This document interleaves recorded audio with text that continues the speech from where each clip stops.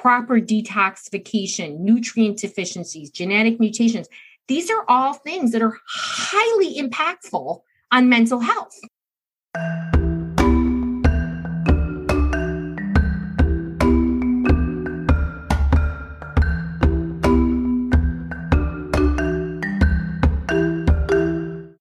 Hello and welcome to Self Talk. I'm Rachel Astarte.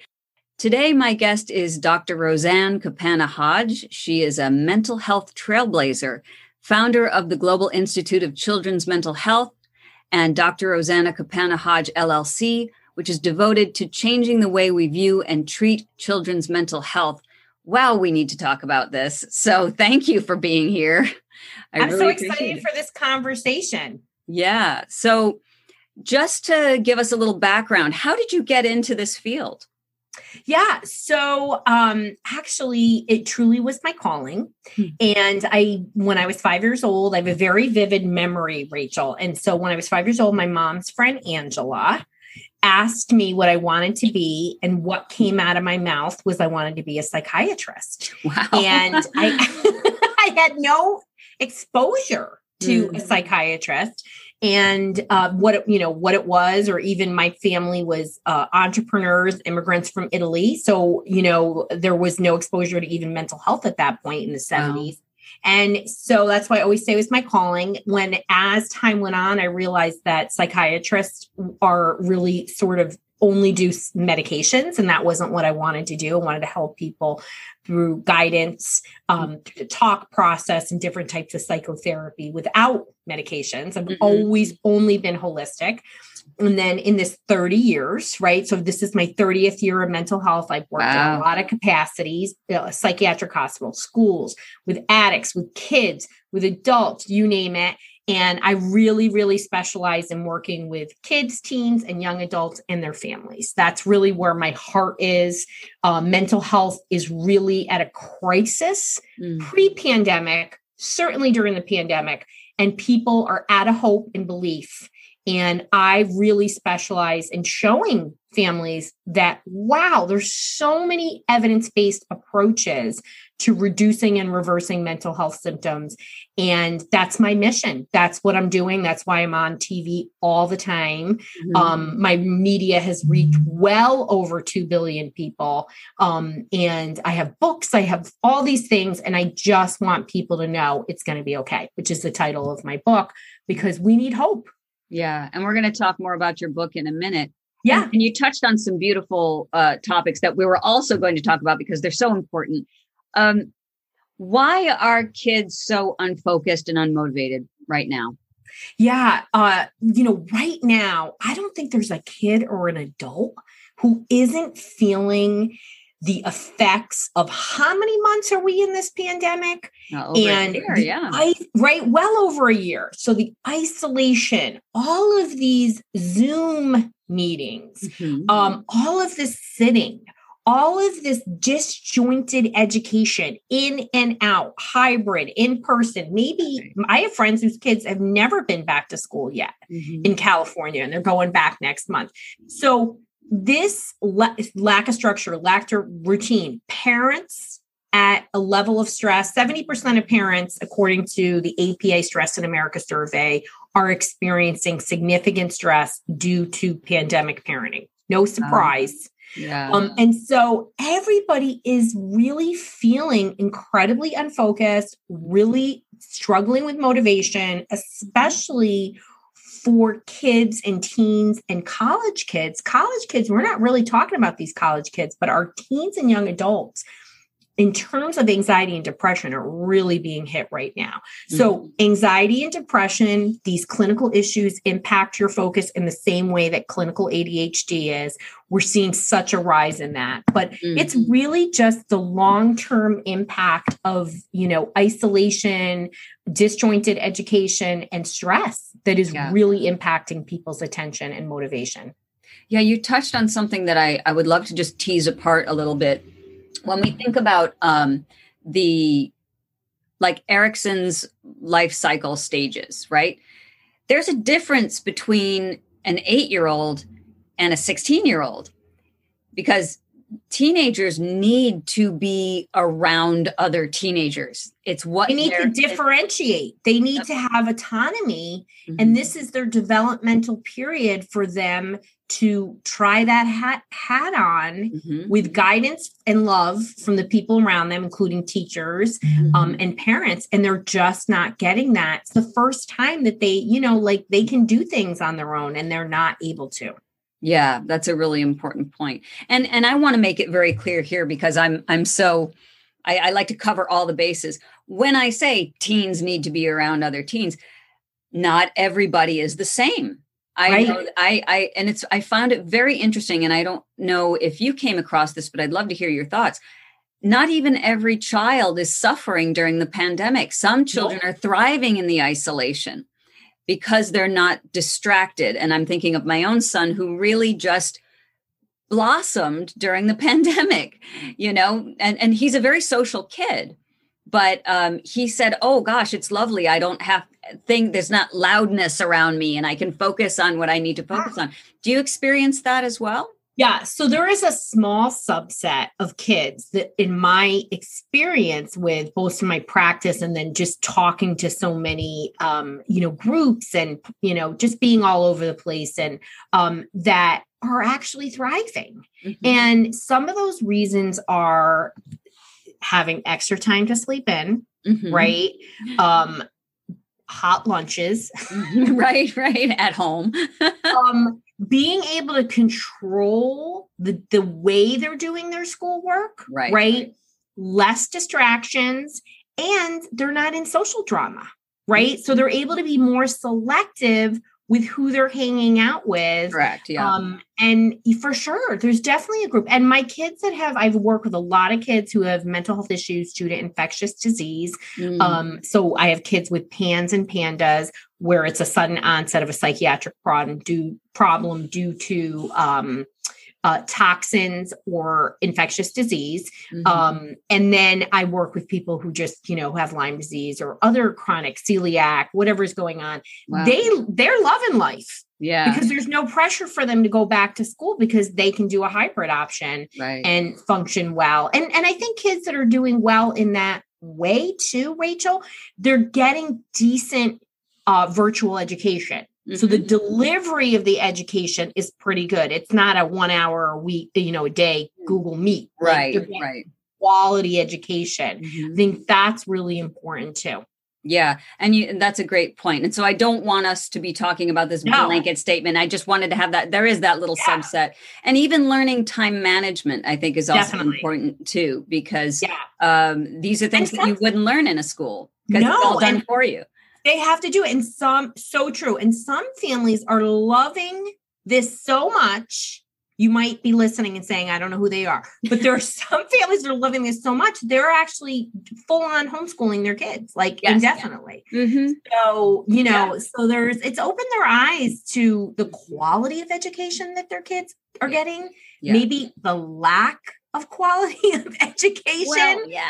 Well, So I think people are, I know people that are actually sold their home and went into a RV and traveling all over the place, providing education. And that's supplemental education in a real time. That's like unschooling in a way. Unschooling, 100%. And, unschooling is that you're taking it day by day. There's all different types of homeschoolers. I'm actually, I'm a homeschooler of one of my kids. My other kid goes to a small private school that's very, it's a democratic process school. So it actually teaches you to think on your own and be independent. And the Hodges, we raise kids who know how to say no. Nice. And they are very autonomous. And so, and I clearly don't believe one size education fits all. I mean, we have to do that. So it's pretty interesting. And some parents are like, I will never homeschool ever again. This is so hard. It is hard. It is hard. It is. Yeah, for sure. So getting back to the kids that are having more trouble being at home and need the school, Yeah. what would you say is the long-term effects of the pandemic on these kids? Yeah, I mean, we are seeing survey research from both the United States, Asia, and Europe that's all pointing to the same thing. There are long-term effects. Mm-hmm. We're seeing a definite uptick in clinical anxiety, depression. We're seeing one startling statistic out of the US is showing that when a teen or a young adult has a family member with COVID, they have the 50% chance of moderate to severe depression. Wow. So there's a lot of stress. There's a lot to unpack there around having COVID, maybe physically actually being sick, right? Mm-hmm. Fear of it, total social rejection from people. Mm-hmm. I mean, when you have COVID, people are scared of you for quite a bit. Right. So there's a lot of factors there and the long-term impact, right? So we have to look at other situations, whether it's trauma situations that have affected an entire community. And I was one of the approved providers in Sandy Hook when that happened in that tragedy. And so, there's a lot of information about 9/11, what happened, what kind of things helped, what were the long-term impact. And so we have some ideas about what are protective factors in mental health and what are risk factors, right? So risk factors, if you're already highly stressed, you already have a clinical issue. And I'm going to tell you one of the biggest risk factors for kids in mental health in general is if you have a parent with a significant mental health issue and they are not taking care of themselves. Mm-hmm. So you can have anxiety and depression, and you can be showing your kids your resilience and your grit and your coping skills. Okay. Mm-hmm. Nobody is perfect, right? But you need to show your kids how to manage difficult situations. Absolutely. Yeah. What are problems to it? This is what kids are missing. So we know more resilient kids have coping skills, right? Mm-hmm. So when we look at this long-term impact, what are protective factors? Well, having coping skills, having problem-solving skills, correct. Yeah. having autonomy. Right. Mm-hmm. So when you parent your kids in an autonomy supportive way, there's actually a style of parenting, which I'm a huge proponent of. And I talk a lot about in my book. It's going to be okay. It's called autonomy supportive parenting. Mm-hmm. And it's a mix of authoritative parenting, positive parenting, but it's really putting bumpers, creating safe spaces, a lot of love, a lot of communication, and letting your kid make some failures. Yes. Right. Yeah, absolutely. And, Mike, I believe in teaching kids how to cook. I think kids cooking as early as you can get them cooking, like literally my kids were cooking before they could walk. Mm-hmm. It gives them power, it gives them control, and a sense of control really builds self-esteem. Mm-hmm. But here's a great example of letting your kid fail. So my younger kid, Giancarlo, loves really spicy food. I'm talking spicy food. Okay. And I like spicy food. His taste bud for spice is even stronger than mine at 10 years old. And so he was making a soup, and he's putting his jalapeno in there, and then this pepper, that pepper, this pepper, that pepper, and he was like, "I'm going to put red pepper in here too." And I was like, "Here's the deal, Giancarlo. Did you taste this?" And he was like, "No." So I was like, "What do you think? If this is too spicy, what could you do?" And he was like, "I could always add more water." I was like, "Go for it." Now, I thought that thing was way too spicy. He had it and he was like, "That was way too spicy." And I was like, "That's okay. You figured it out." I didn't tell him that's going to be too spicy. Right. Your mouth. And that's so important. It's those little parenting moments that get our kids to feel more comfortable in making decisions for themselves, because we're training them, and you want your kids to make decisions in big situations, when they're offered drugs or they want to drive over 100 miles an hour, whatever it is, they're going to know and have the internal resources. And it's never too late to work on that, but it becomes a clinical issue when your kid is older. You're going to need therapist help. You're going to need things if your kid is like very impulsive, making decisions that I call Homer Simpson decisions, where you're making a decision and you're like, "Doy," So we want to really create that and give them space for failures. Space for failures in our American culture is not acceptable. Exactly right. And I think to normalize that it isn't even failure, it's things didn't go the way that you had planned, and that means you learned. And Practice. that means, and no one ever, I can't think of any brilliant human being who has never made a mistake. Mistakes help us to learn and compound our education in whatever it is we're trying to do. So absolutely. And so to normalize that for children is such a beautiful idea. Right. So I want to talk just a little bit, maybe not just a little bit, but let's try. This is because it's a big subject that touches me very deeply. Natural therapies for mental health symptoms. So tell me about how you incorporate those, because you started out by talking about it, and I think it's very important. So for 30 years, I have been teaching people about natural therapies. Okay. Unfortunately, these are called alternative. These should be called, as I call them, proven methods to reduce and reverse mental health. My work in my book, It's Going to Be Okay, is all about proven ways to reduce and reverse mental health. And what's surprising to people, and I break things down, I talk about the 8 pillars of mental health. And yes, this is really a book for parents to help their kids, because I feel that our kids are the canary in the coal mine, and we have to band together. Like, I truly am on a mission to change the way we view and treat children's mental health, and it's so important. But the 8 pillars are applicable to anybody of any age. And what are some of these things? So this is surprising to people. They're not getting the message that diet, sleep, proper detoxification, nutrient deficiencies, genetic mutations, these are all things that are highly impactful on mental health. Absolutely. And instead of saying, oh, I have a genetic mutation, MTHFR, that impacts how I utilize the B vitamins. Oh, it's genetics. I'm done. No, I want you to think differently and flip that dialogue. Oh, well, what can I do about it? Well, that's what I do. I teach people this. I lay it out. It's more empowerment. Yeah. More empowerment. And there's so many things that we can do. I mean, I really emphasize parenting. Not that you're a bad parent, is that we are parenting in a way that maybe our kids are not responding to. And I'm no different. I have 2 special needs kids, and one kid, is put on this earth to humble me, and I have to think on my feet, and I have to be very cautious in how I approach him. And he needs a lot of emphasis and practice with coping skills. Mm-hmm. Where my other kid, I call an easy to parent kid.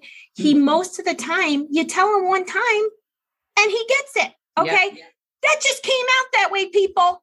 Okay.